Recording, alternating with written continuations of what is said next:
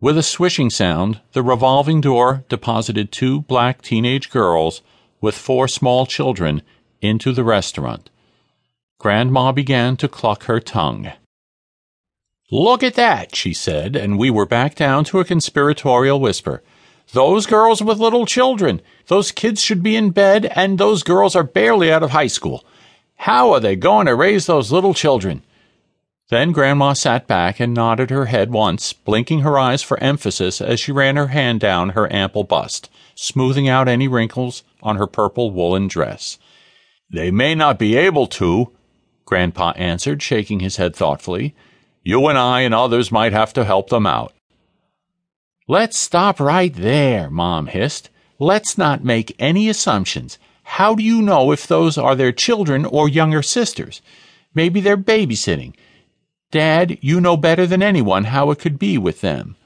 Grandma raised an eyebrow at Mom's implication. I caught it and knew she was thinking that this could be one of those rare, pleasurable examples of Mom doubting Grandpa's wisdom. Maybe this was a sign that 1970 would be a good year for Grandma. Mom would agree with her more than with Grandpa. "Eileen, you know your old father better than that. I'm not judging, and I am speaking from experience at the law center. Mother might be right, and if she is, the possible difficulties that lie ahead for those children sadden me." "What decent babysitter has babies out at 2 a.m? Who's kidding whom?" For Grandma, the world was black and white, requiring little analysis beyond her instantaneous categorizations. "Mom and Dad, I think we should enjoy each other's company and celebrate another new year that finds all of us healthy." Dad quietly drew a line in the sand. Mom's parents accommodated him. In Grandma's eyes, her beloved son-in-law was the one person who could do no wrong. She smiled at him. Grandpa lifted his cup in a toast. "Hear, hear, Jerry. Good idea.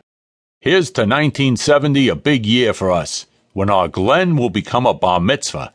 We should all dance at his wedding someday and find the world in peace." We toasted with coffee, water, and my phosphate. Grandpa made the extended "ah" sound again. Grandma put her spin on Grandpa's toast. "I'll be happy to make it to Glen's bar mitzvah with this pain in my knee, I'm telling you. If that doctor got his license in this country, I'm Chinese." "Mother, just toast with us, please." Mom shook her head and half smiled, half smirked. The year was off and running, and we would have to struggle to keep up with it.